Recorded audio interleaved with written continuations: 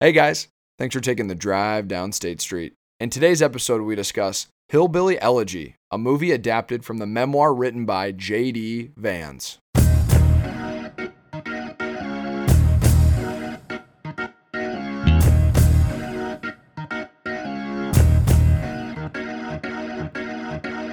Ladies and gentlemen, welcome to State Street. Hey guys, this is the co-host, the voice, Nick Kleitch, and with me, Jer and Cole. How we doing, boys?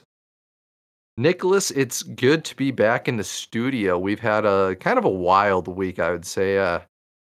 Wild week at Sport Radar. We got all the tournaments kicking off. We got basketball, we got hockey going on. It's wild, it's fun, and it's good to be back in the booth with you guys. You guys smell that? It's like busy time of year. Tournament basketball is going on. It's kind of spring break time, warm air again. I feel like I say that a lot, but it's really true. And like this is kind of this time of year, and then like right when we're going from warm to crisp fall, days, mornings, evenings. Like those are my two favorite times of the year. Even being out here where it's sunshine all the time, never snows. It's a great time of year. It's always great to be back with you guys, though. Like, I'm pumped to talk about this week's topic. I won't introduce it. I will let Jeremy do the introductions. But just in general, you guys, it's a pleasure to be talking to you. And hopefully the State Street residents are ready to listen in good. This is going to be kind of a fun change-up, to use a baseball term, or a curveball to what we normally are talking about on these episodes. Well, thank you for the kind words, Cole. I have enjoyed our time here catching up on Sundays. It's always a pleasure to do that outside of recording episodes. But yes, as you alluded to, we are going to do, I don't know if I'd call it a one-off, but very different approach to what we're talking about in today's episode. And hopefully the residents actually find that as a breath of fresh air. We have a lot of unorthodox things that we're going to be coming across here in coming weeks, and I've been very blessed to have a good streamline of future guests for the month of, well, heck, last week of March already, boys. My goodness, where does the time go? Yeah, I mean, last I remembered, it was like 3 foot of snow on the ground, -20, and today, went outside and it was 60 degrees, and it was, man, it feels good. No doubt. It's kind of crazy that we're like almost 4 months removed from the year 2020. We're not going to talk into that too much, but it is kind of crazy to think about. Like we're all like 4 months is a decent amount of time, and it's like you get to that 6 month, it's like we're halfway. Like you're 6 months removed from what was an absolute nutso year. Hopefully you guys are having a good 2021. I'm having a good 2021, but Jeremy, I'm going to kick it right back to you, man. Introduce what we're talking about. Let's get into this because I'm excited to hear everybody's thoughts and get roundtable discussion on this. Absolutely, yeah. So this actually kind of stems back from the book we read, Andrew Yang, The War on Normal People. He brings up a piece of literature called Hillbilly Elegy. And while we were reading the book, Netflix had released their film adaptation of the book, Hillbilly Elegy by J.D. Vance. And it's a very good movie, and that's what we are discussing today. And we'll give a high level. I'll call it a high level introduction to the movie, to the book. It's an autobiography basically, or a biography basically about J.D. Vance's life. He's a kid from Appalachia, United States, so West Virginia. You don't think that kind of area. He grew up, in a low income kind of poverty stricken area, and he had to basically fight his way out of his social economic class to get where he is now. He does a lot of law. He went to law school. Very smart individual, and we'll get into it more because where he's from. It's actually very, very. I find this one of the most interesting topics. It's where he's from. His education is very kind of looked down on for males. So like, kind of allude to that later. But like, he goes to law school, and he's basically living two different lives. He has his law school life, and then he has to come home to a whole different world where drug use is rampant. His mother is a very hardcore heroin user. Just the quality of living in that town, in that area, is just so low from what I think the rest of us in the middle class don't understand. And it really sheds some light on how much harder people in the lower tiers of the social economic classes have it. And it kind of opened my eyes too. I was like, wow, I didn't know a lot of things about like the lower economic class. And like, I don't want to say I know everything about it after watching one documentary. I'm not that guy that's going to claim that I'm an expert, but like, it's pretty eye opening. So if you get the chance and you enjoy what we're talking about here, I would highly suggest going and checking out Hillbilly Elegy on Netflix. And if you want, he has it's adapted from a book, so you could literally go out and buy the book too. I haven't read the book yet, but I'm betting it's more in depth and maybe even a little better. So, guys, before we kind of kick off this little roundtable discussion, I kind of want to get your thoughts. Like, how did you view the movie? Was there anything that really stood out to you before we get in, or kind of like shocking things maybe? Cole, why don't we start with you? Well, Jeremy, I appreciate you turning to me first. Nick did have his hand raised. I'm gonna defer to him. Sorry, Nick. Just so he doesn't forget that. Nick, go. No worries, no worries. We're gonna come across this road either way, but yeah, I think what really stood out to me was how individually hard it is to, and it's almost in reverse, to be ridiculed for having higher aspirations in life or wanting to get maybe away from an environment that you knew growing up, but also once you go out into the world realize that maybe some of the resources you had or some of the environment, as far as like alcohol and drug abuse and low income and like that mentality and the blanket, if you will. And it helped me like really gain perspective knowing that there's much more of a gap than we think that there is. But at the same time, it's still wild to me that this even goes on or did go on in the world, just because I have grown up in a middle class family my whole life. So that was kind of my first take. Cole, I can pass her back over to you. So the first kind of thing that was shocking to me, I will say, and it wasn't even shocking. It was just like, oh, okay, like this is what we're talking about.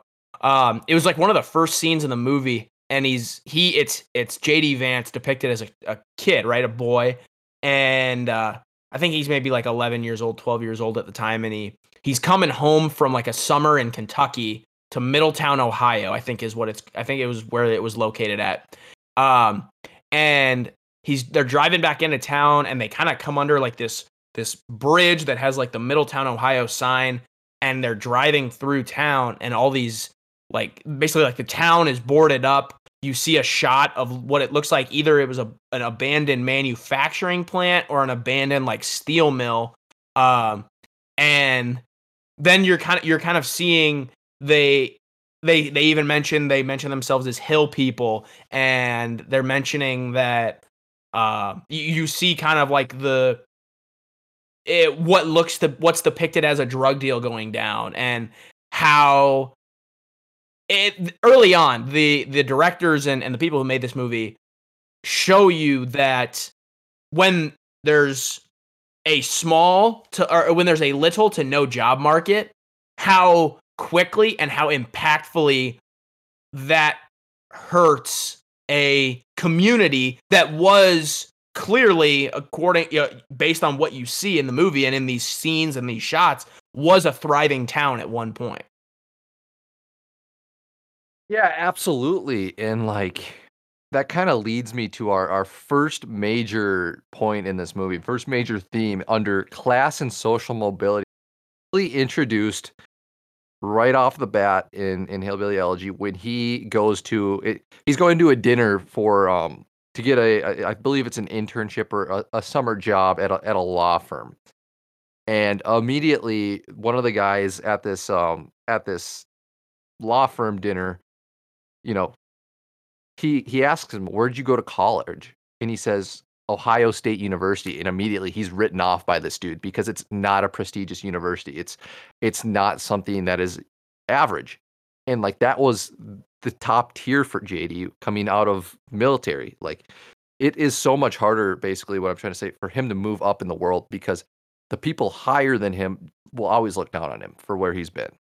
And like it's hard. Like you think about it, like I'm I went to a university and like I guess I've seen it a little bit where I've interviewed at places where it's like, oh, didn't go to a prestigious school, you don't get a job here. But like this dude faces that at every tier, every level of education where the dude had to I mean, he had to go to the he had to be served in Iraq before he even went to college because he couldn't pay for college. Goes to the the University of Ohio State, sorry, and then has to fight just to get a job in law school where he can't like screw up at all, and he has no idea how to act around quote unquote rich people. Like he literally has to call his girlfriend to figure out what fork he has to use for salad. So like it's one of those, like, the social mobility thing comes back to bite you because, dude, you don't know how to interact with people above your class. It's extremely hard. Like I'm sure JD would fit in fine with like a middle class, but like he's going from the lowest of the low to, top tier right here. And I mean, like people don't expect that out of him. People don't expect you to even like climb out of that lower class, right? Like that's why everyone in Middleton, Ohio is kind of like stuck in their ways where it's like a separate different world for JD. It's much harder. It's much more, I don't really know the right word, but it's like sometimes like people don't want to move up in the class either. And we'll get onto that later. But what did you kind of think about that? Like that first opening scene, that one was one that really kind of like shocked me. Like, wow, that's something you don't really see every day. Where it's like, oh, this dude doesn't know how to use which fork, or doesn't really get the respect because he went to a state school. Yeah, it's a little troubling, but at the same time, I think maybe a lot more of that goes on than what we ever think and know. And then my second point is more so as I'm thinking out loud. It's cool to know, or at least he didn't just accept the lifestyle given to him. And that's one thing that is unchangeable, is what you were born into and what you see. And sometimes you can run away from an idea because of what that status is, and feeling weird, even though you take that same individual and place them in a different environment and they are looked at as like fully competent. And so it's too bad they have the reaction that they do, just because like from a judgment perspective, like it's never good to like, but to them, they have these expectations too. It's just so different on different ends of the spectrum. And so that was one thing that was like, I think he developed more of an ability to fight because of that. But at the same time, people that get born into those situations, they didn't ask for it. And so knowing that he was able to manage and at least attempt to get out and go to college, I think is very admirable. But hopefully I'm addressing what you're saying and not rambling. Well, kind of as we come to find out, he, later on in the movie, he had to grow up really fast, right? Like we learn that, he had to get a job and he had to like take care of his grandma and live around the grandma's house, and it was essentially he ended up having to make a conscious choice of like, all right, I'm going to pull my shit together so I can get out of here and like I can be something and be somebody and make something of this life that I have, instead of just being like everybody. And some people may listen to this and be like, this is a cliche message, guys. And I mean, go listen to the movie or go watch the movie for yourself. It's the story is very real. And so it's interesting to see that this is kind of how it played out. But Jeremy, kind of back to the first point you were talking about, as far as at the very beginning, he's kind of a cast out in both worlds that he's living in, right? Yeah. Yeah, in both worlds he's living in, because we see this side that he's at Yale Law School. And yeah, he did his undergrad, it sounds like, at Ohio State University, and then he's doing law school at Yale, which it's like, okay, he clearly would have had to work extremely hard to get from point A, being Ohio State University doing his undergrad, to Yale Law School, right? There's a lot that would go into that.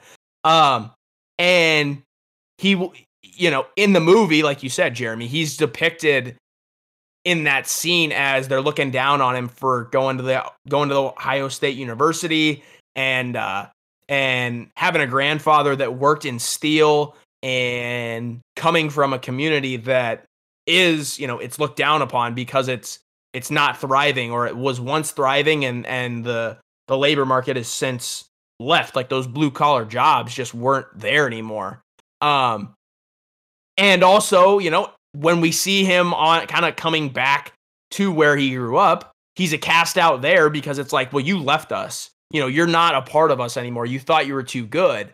And instead of being, what we would all love is to be welcomed back to the community where we grew up, having been the person that is trying to make the most of the opportunity they've been given, trying to make something of themselves to make their family proud, or to be that stable, steady hand, one of the stable, steady hands, along with his sister in the movie, as a part of that family. And so it's, I mean, I've never felt that, so I have no idea like what that feels like. I've always had an awesome support system. I've always loved the fact that I could go home and feel welcome. And so it's interesting to see that, yeah, he's kind of a cast out in both of these worlds, high class and low class, that he is a part of. Yeah, and I can only imagine going through that struggle and trying to like be able to hold firm to your identity. Because I think when you're in those situations, you don't know any different. Obviously, he had a sense like from visiting different places and just like, oh, okay, this is maybe not a healthy lifestyle to live, or seeing what I'm seeing is that shouldn't be normal, even though it is. But it is really too bad that him trying to go out and do better things is like making other people feel bad, even though, that's just his own choice and aspiration. So it's pretty hypnotizing, I think, for him and for any kid going through that, because that's what they think is reality. But yeah. No, this leads perfectly into my next point. It's much easier to move down the social economic totem pole than it is up, and especially in cases like JD, and he kind of touches on it where like his community used to be like a booming metropolis of steel, and since the steel industry is kind of somewhat basically dried up at that point in that area, drug use is kind of just running out of kind of running rampant, I guess. All their blue collar jobs have dried up. So a lot of these people that have skills that are no longer needed have no idea what to do, and they grow up. They see like the people growing up in those communities see like, oh, these guys are like they have no one to look towards. They don't have like a job to look for in the future. They don't have like much at all in their community to look for. So like they either can leave their community and become an outcast, or they stay in the same area, and as the community declines, so does their quality of living. And like I found that very, very interesting, because I've never lived like in an area where like the quality of living has declined while I've gotten here. Every place I've been fortunate enough to live in, my quality of living has improved as time goes on. So it's like this is kind of backwards to me. Like now he's got to grow up around rampant drug use. He doesn't have any jobs in the area he can look forward to, but he still pushes through to get to that next level. And like that's kind of what like is super eye opening, because no one in that area is known for that. No one really like does that. And I don't know. That was something that really stood out to me. Well, to that point, Jeremy, and kind of what you're talking about with with the jobs leaving and everything, speaking from experience of being someone that has moved across the country, has moved away from their family to pursue a dream, really. Um, it's a lot easier said than done as far as just picking up and moving, where a job takes you or where a job asks you to go. I was able to do it just because I don't have a family of my own, or I don't have anything that's holding me other than my family, being back in Iowa and having friends there. But, I'm still fortunate enough that I can sit on a Zoom call or a FaceTime, like, and talk to them regularly. I'm just not there in person. Right. And it's a lot easier to do it when you're a 24-year-old single guy, like pursuing a job that you want to work in. Whereas if you're born and raised in that area, you have a wife, you have kids, and the job you are working a steady job that, yeah, maybe it's considered blue collar, but it's paying you very good. It's keeping your family afloat. And then all of a sudden that job market's dried up. Those jobs aren't available anymore. Or they're just simply not needed, kind of like you're saying. And it's not as simple as just picking your family up, uprooting them from their friends, from the school they're going to, from their extended family, from Papa and Mama, and just moving to where there are jobs, or where there's jobs are going. Because kind of like we read with the Andrew Yang book, and like this movie was depicting, it's not like those jobs were just moving from one place to another, right? Like they were just they're not needed anymore. They're non-existent. They're gone. They're cut. They're not available. The those folks who are doing those jobs are left completely empty-handed. It's not a shift. And so it's not as simple as just moving. Well, and to that point, Cole, and I think this is maybe not the primary source, but what attributes to some of the lukewarm, still pond water is that change is very hard. And you're seeing it with these people that they can't just physically, I mean, they could, but the challenge of actually just like going to a place and removing yourself entirely with no direction is very frightening. And I think that's maybe to a larger schemed issue how, we can speak it into existence and just say, hey, yeah, they should move, they should reestablish and do all that. But then when you watch a movie like this, it makes you realize it's not as easy as that. There's some serious amounts of work involved with getting to where JD came from to there. But collectively as a whole, it kind of settles into, all right, if you're not from that, social economic class, it's so much harder and more complex than we think. Oh yeah, if you just, give them a stimulus check or this or that. Well, moving isn't cheap either.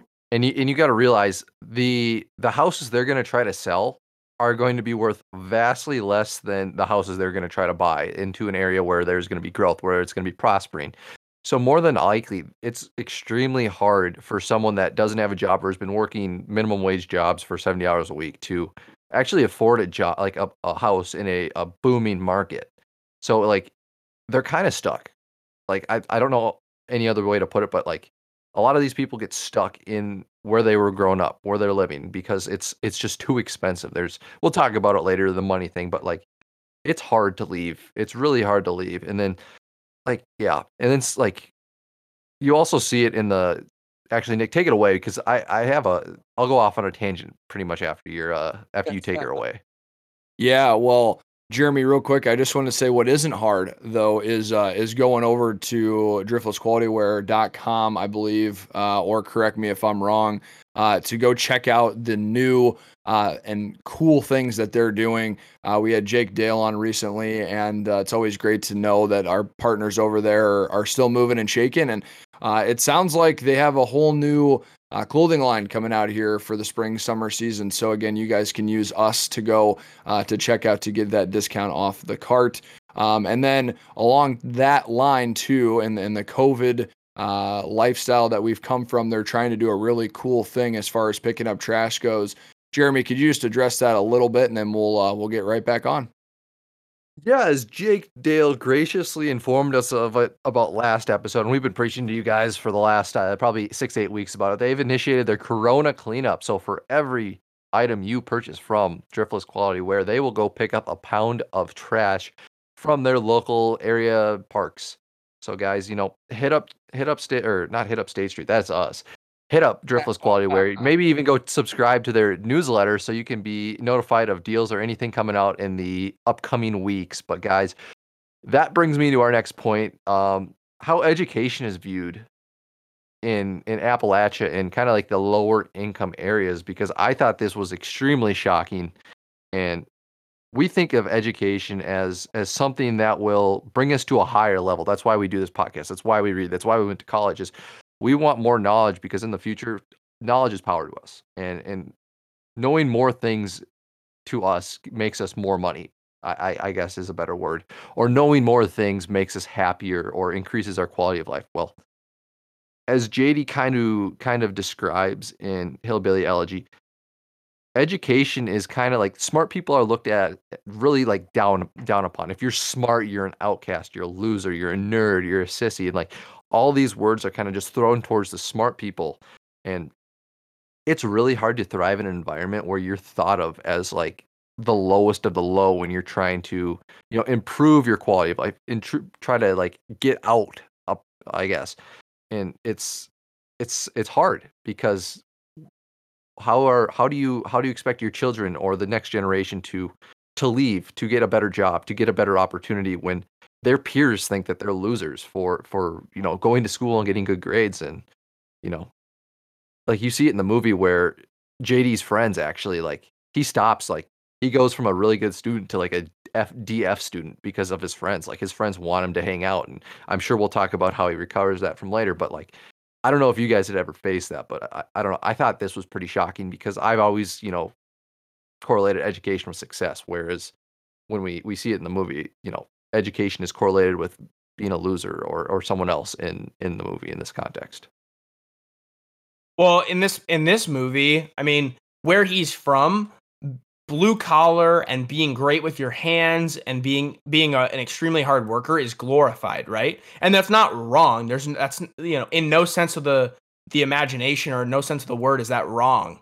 That's just what's glorified in that area. It was a steel mill town, and that wasn't there anymore, and they were kind of behind the times as far as what's the next step? How do we stay advanced? How do we keep people working? I mean, they just there was no shift. There was no progression. It was just board up the town and abandon the steel mill building itself.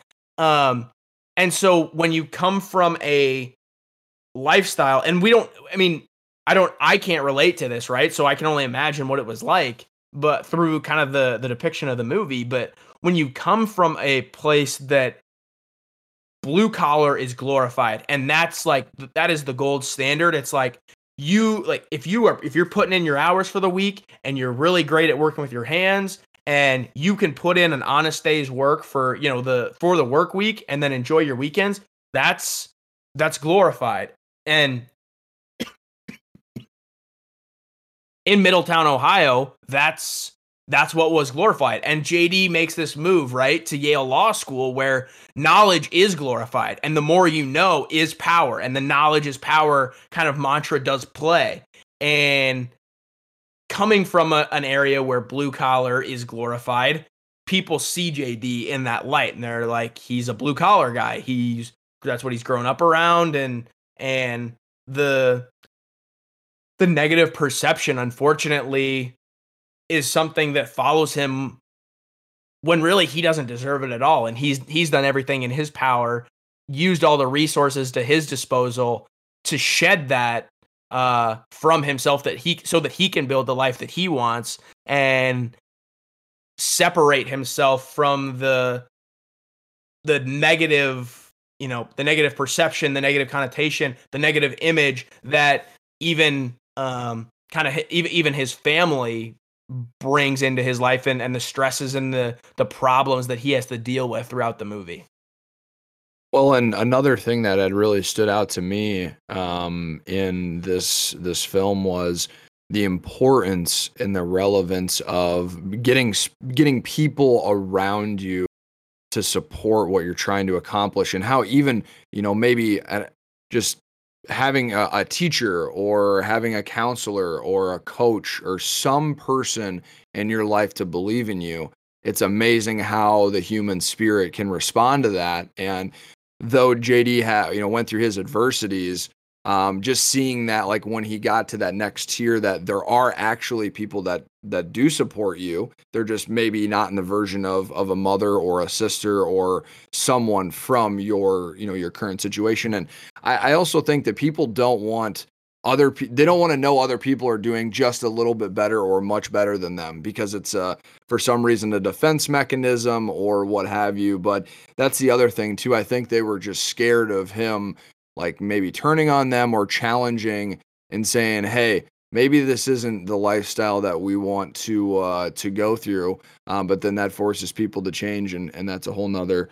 Well, and Nick, kind of to that point, in their eyes, I mean, he left them, right? And so it Exactly.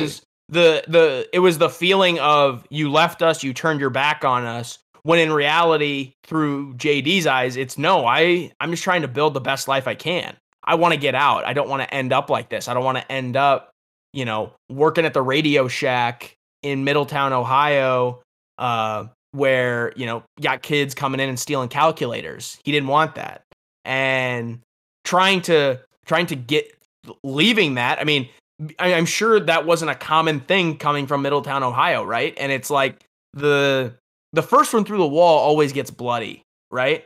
And it's not going to be an easy situation leaving your family to pursue something that isn't glorified where you come from. People are naturally going to question you and question that decision and question that move of why would you leave us and why would you go, to this fancy school where all these rich folk are, sipping, drinking wine and eating meals with 6 different forks, that kind of like you alluded to, Jeremy. And so, it's, it kind of goes back to what I said earlier. It's like he's living in these two vastly different worlds and trying to coexist and meet the demands of both dealing with a family that is falling apart and also trying to get his career off and running at a point where it's like he's having to interview and he's having to meet a lot of people and present himself in a very, very positive and educated image. When, behind the scenes, there's a lot of shit going on with him personally and with his family that's 10 hours away. Yeah, I'm glad we're talking about this two different worlds, because there was two different parts of JD's life that really kind of stuck out to me in this. And this is the first part is when, he skipped out on homework and went out and started drinking with his buddies, and he's like 14, and they go break into where one of his buddies got fired, and they trash the place, and then they drive the car and they get in a wreck, and it's written off as boys being boys. Where then he goes, then we see him in law school, right? He's at this dinner in Yale Law School, and someone asked him the undergrad question, and he's completely written off for that. Where he's getting written off from his community because he's not doing the boys being boys thing anymore, and he's getting written off from his current life because he's not prestigious enough, and it's hard, like whatever he's ever, like everything he's known, and we're coming back to my first point, is it's not enough. Like nothing he can ever do at this point of his life is ever enough, and it's hard. And education comes back, and education will always be probably one of the biggest things in JD's life, where even when he succeeds, he has to succeed 6 or 7 times, or succeed at a high rate 6 or 7 times higher than his next closest competitor, because he's got Middleton, Tennessee tied to his name. He's got Appalachia tied to his name. That's not an area very well known for scholars. And I mean, correct me if I'm wrong, but his claim to, like, his family's claim to fame is he's part of the family that started the Hatfields McCoy feud. And if you don't know about that, it's basically two different families that were living in the Appalachian Mountains, and basically in a nutshell, they just killed each other a lot. And like that's the connotation that is connected to him, is a bunch of hill people. And they even call them, like Cole said, they even call themselves hill people. And he's got to shake all of that, and just to be successful, just to get an education, just to get to that next level where he's not living in Middleton, Tennessee or Middleton, Ohio for the rest of his life. And that's really what stuck out to me, is like he's got to fight everyone that is holding him back. Where someone like me, I have people that are pushing me forward. Like my family always pushed me towards education. They didn't push me away from education. His mother pulls, literally, she's a very smart woman, but she just pulls him away from education because of all the stuff that is going on in her life. His friends pull him away from education. It's hard. I don't know other, like, I'm using the word it's hard a lot, 2 words, because like there's no other way to describe it. Like the guy, I mean, the only other yeah, way you could describe it, Jeremy, is it's selfish behavior.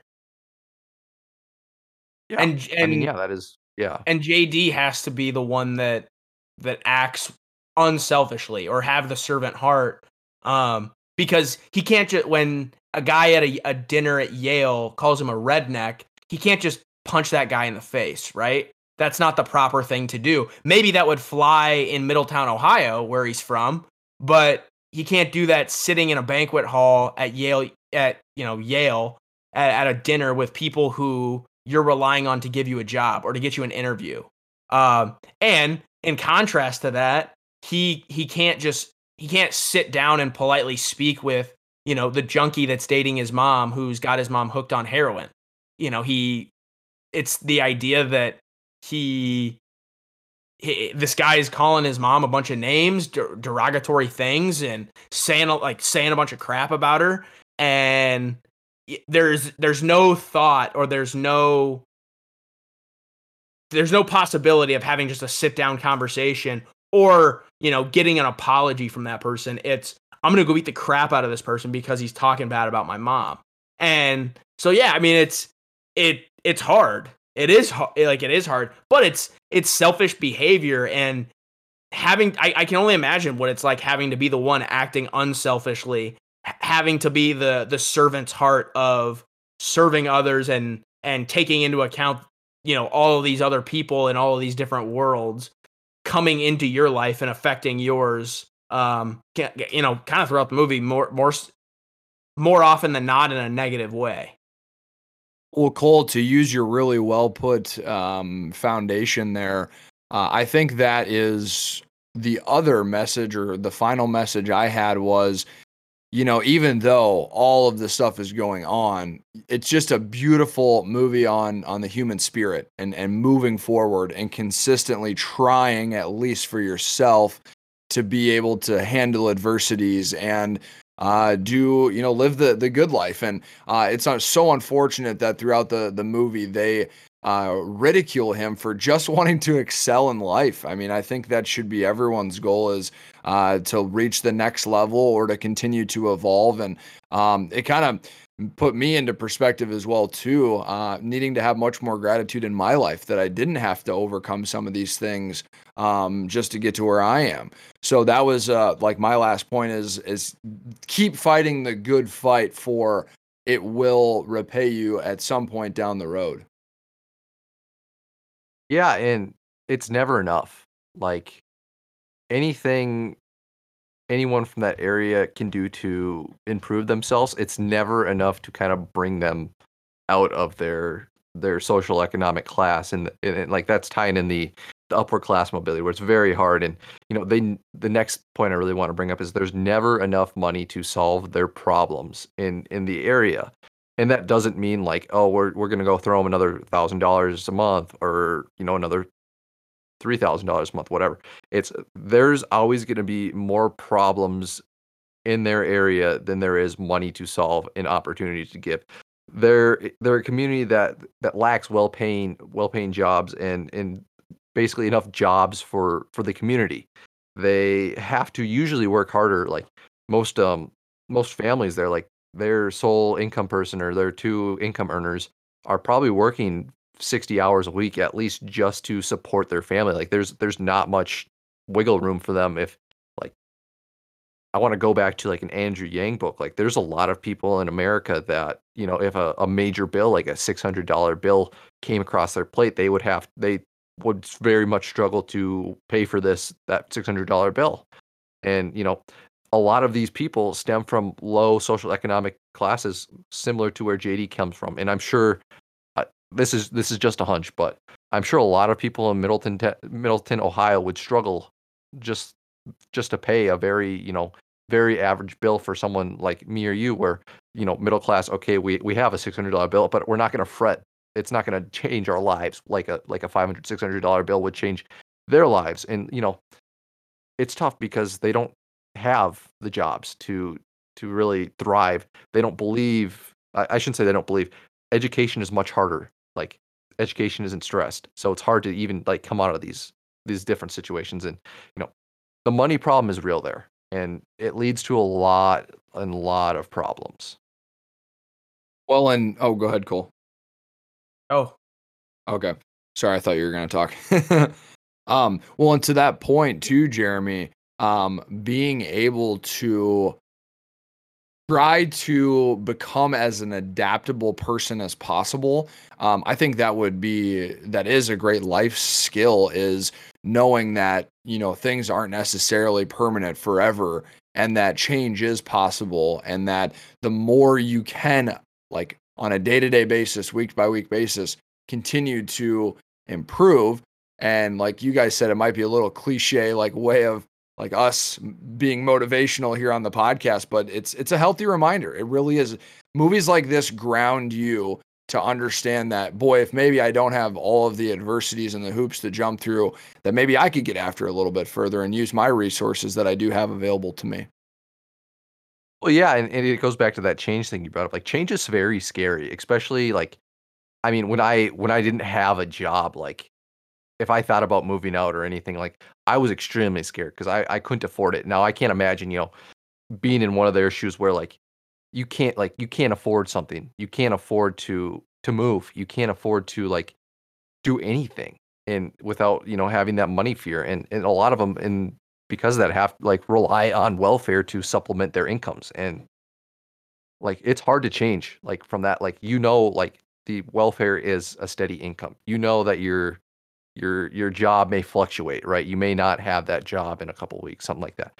So it's hard to really change out of those habits that will be there for you, especially with all the issues we talked about before where, you know, it's extremely it's like one of the only things that is consistent in their lives is like a government welfare check or, you know, I don't know, it's tough. Like I guess the best way to say it is their situation is just so much more advanced than I had ever even grasped. Before this movie, I was like, oh, why don't they just get a better job? Why don't they go to school? Why don't they, go to get their masters? Well, this movie actually answered a lot of questions for me, and I'm sure it did for you guys. Like, it's just not attainable. It's just not looked on as a goal, I should say. And I don't this really the money situation, everything really opened my eyes to that. Well, you guys talk about kind of all these things, and it just kind of reminds me of a great partner we have in Chi-Town Blankets, uh, in the city of Chicago, Illinois, where a lot of these problems can pop up. Obviously, Chicago is one of the biggest cities in the world, a lot of people, but within that it includes a lot of struggling people, right? And that's one problem that Chi-Town Blankets is trying to solve by doing something that's so simple. It may seem simple, it may seem elementary, but it's so powerful in the form of giving folks who are without homes, are without blankets, without adequate clothing, a blanket to keep them warm at night throughout the winter, and a little ray of hope, right? And I'm sure, in this movie, as we saw with JD and as we see with our partners at Chi-Town Blankets, a ray of hope can do so much good, and it can change a life, or it can change so many lives. And it's such a powerful thing to be able to change one life because that then affects so many, right? And that's exactly what Chi-Town Blankets, Dom Hilsheim, uh, Jack Thode, all the great people working at Chi-Town Blankets and who have partnered with Chi-Town Blankets. We're not the only partner, and if you follow them on social media, you'll see how many awesome partners they have. So shout out to all their other partners because it's a fascinating thing they're doing. If people want to donate, you can do so on the website via monetary donation or actual physical blanket donation. They're always looking for more blankets. They're trying to fill up storage facilities. And then you can also subscribe to the newsletter. Stay up to date on all the new partners they're getting. Stay up to date on all the cool things they're doing, all the cool initiatives they're doing, all the different ways that they're trying to raise blankets, raise funds, get donations, get people in the know of what's going on, the true problems that are arisen, and truly make a difference in the city of Chicago, and even as of late in the state of Texas. So kind of Jeremy, to your point, just getting back on track, we talk all these things that you guys are talking about beforehand.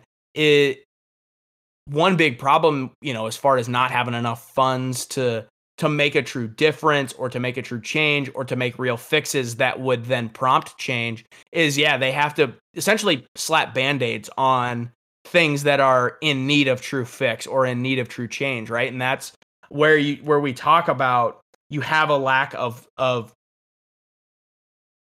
well-paying work or stable jobs or a lack of opportunity.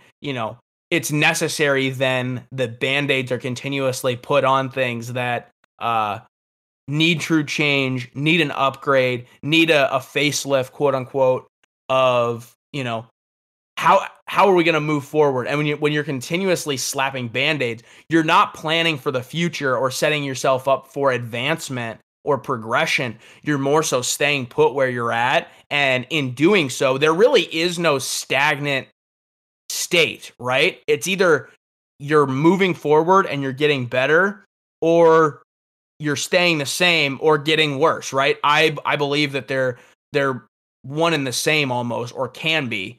If you're staying the same, you're honestly getting worse, because there are cities or communities that are making the effort, that are moving forward, and it's no fault of of Middletown, Ohio. It's because they do have a lack of opportunity, and they do have a lack of funds that can prompt change and can prompt opportunity. I like how you bring up we'll make this quick, and I like how you bring up the Band-Aid analogy because, you know, the steel work that or the steel mill that was closed in Ohio. Um, Man, it's you're just really one big struggling with that. dude, Middleton, Tennessee, Middleton, Ohio. I'm sorry, guys. The steel mill in Middleton, Ohio was basically band-aided up, boarded up. And instead of, maybe demolishing that or renovating it to, bring in white collar jobs or bring in more opportunities, they just can't afford, the community can't afford to make that change, right? They're really it's really sad because not much can be done with that steel mill as is because it's run down, it's destroyed, but not much can be done to improve it because it's going to be expensive. So they're stuck, basically. They're stuck with this big, rusty, 70-year-old building that they can't get rid of. And I believe he literally calls it like an eyesore or something, where it used to be like the booming metropolis of Middleton, Tennessee, or Middleton. Wow, there it is again, Middleton, Ohio. And then it's now an eyesore sitting in the middle of Middleton.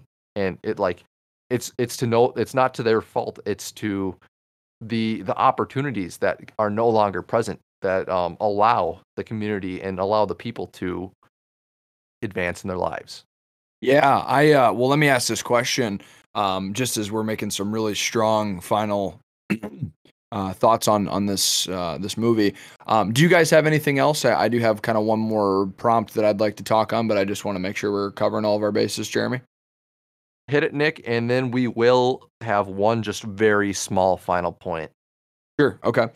The last thing I'm going to say on a more positive note is this movie also made me realize you're probably one relationship away from showing your kindness as such a strength for someone that we may see in face value, but understand that they went through maybe the same thing or a little bit less of what JD went through.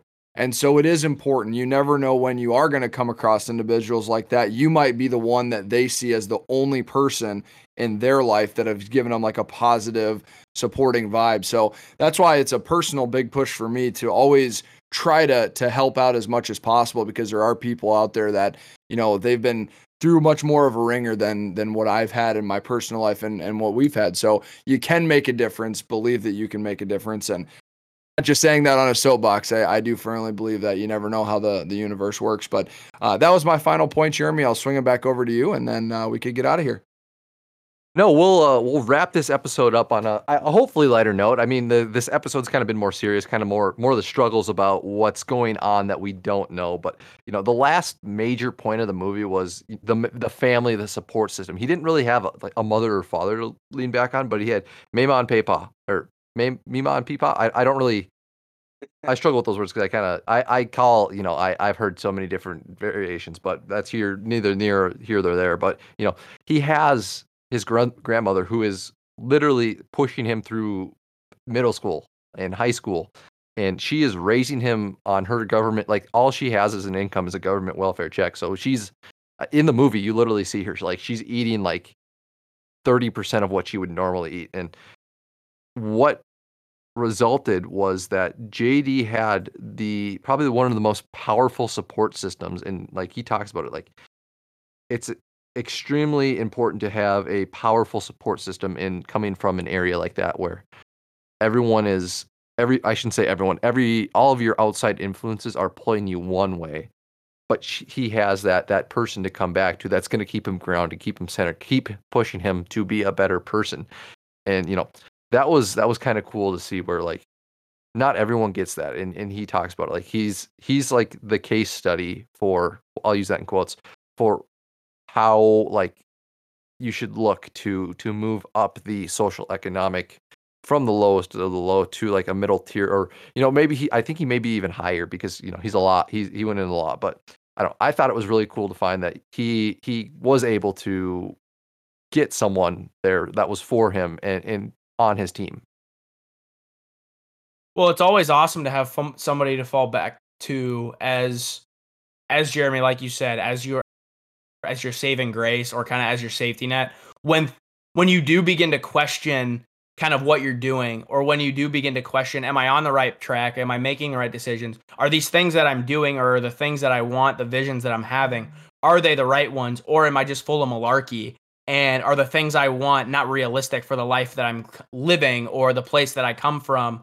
um and it's I'm really lucky because I've always had folks kind of like Jeremy, like you said before we got going, or maybe we were going, that they're not pulling you back, they're pushing you forward, right?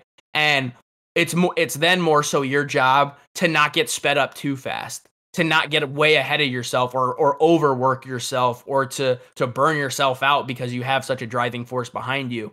Whereas if you have people pulling you back, or push, or constantly pulling you down, the the struggle then lies, or the failure then lies in just being completely worn down to the point that you give in to the the idea that you'll never get out, that you're just going to be like everybody else, and that life is completely unattainable, and that it's a fantasy land that only certain people get to live. And uh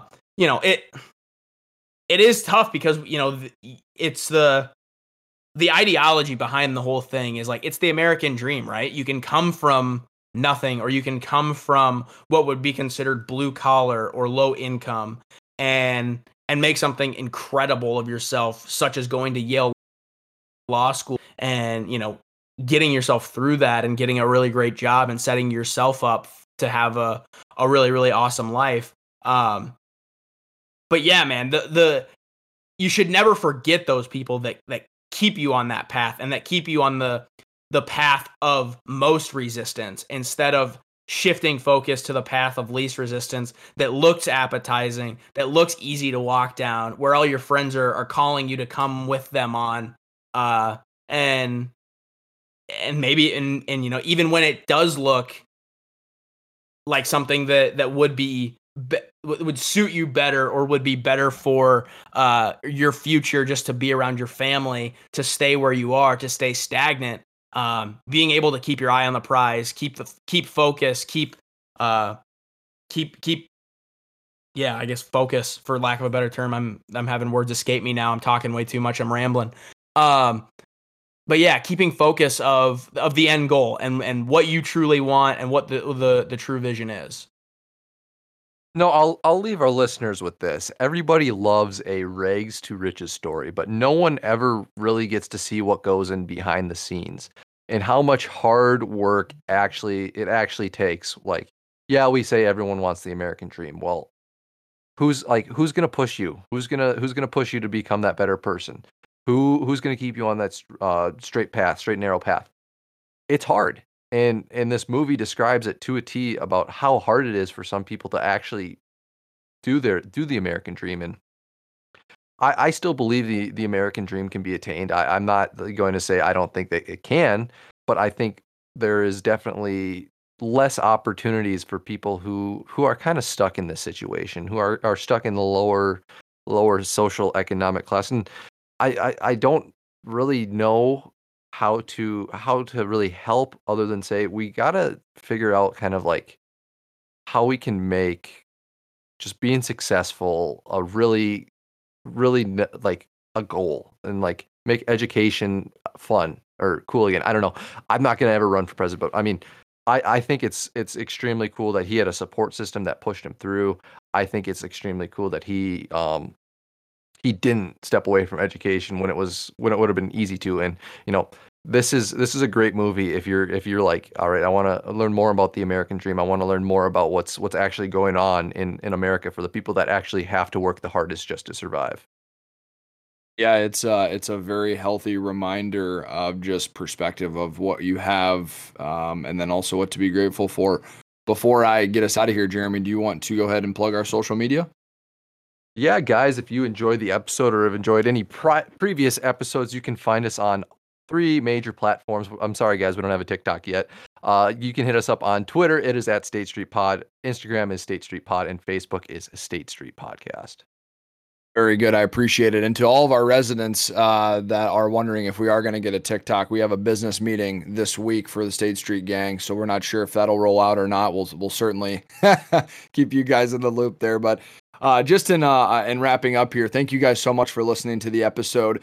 Know that other people's opinions of you does not define who you are. And if you haven't had that mentor or that individual in your life, you can become one, as JD did. So give the movie a watch. It was really fun to talk on it in this kind of one-off episode structure for us. But we are going to turn this boat to a very, very deep and unique next book, and we're super pumped as always to bring on some interesting folks here coming up. So thank you guys again for listening, and until next time, guys.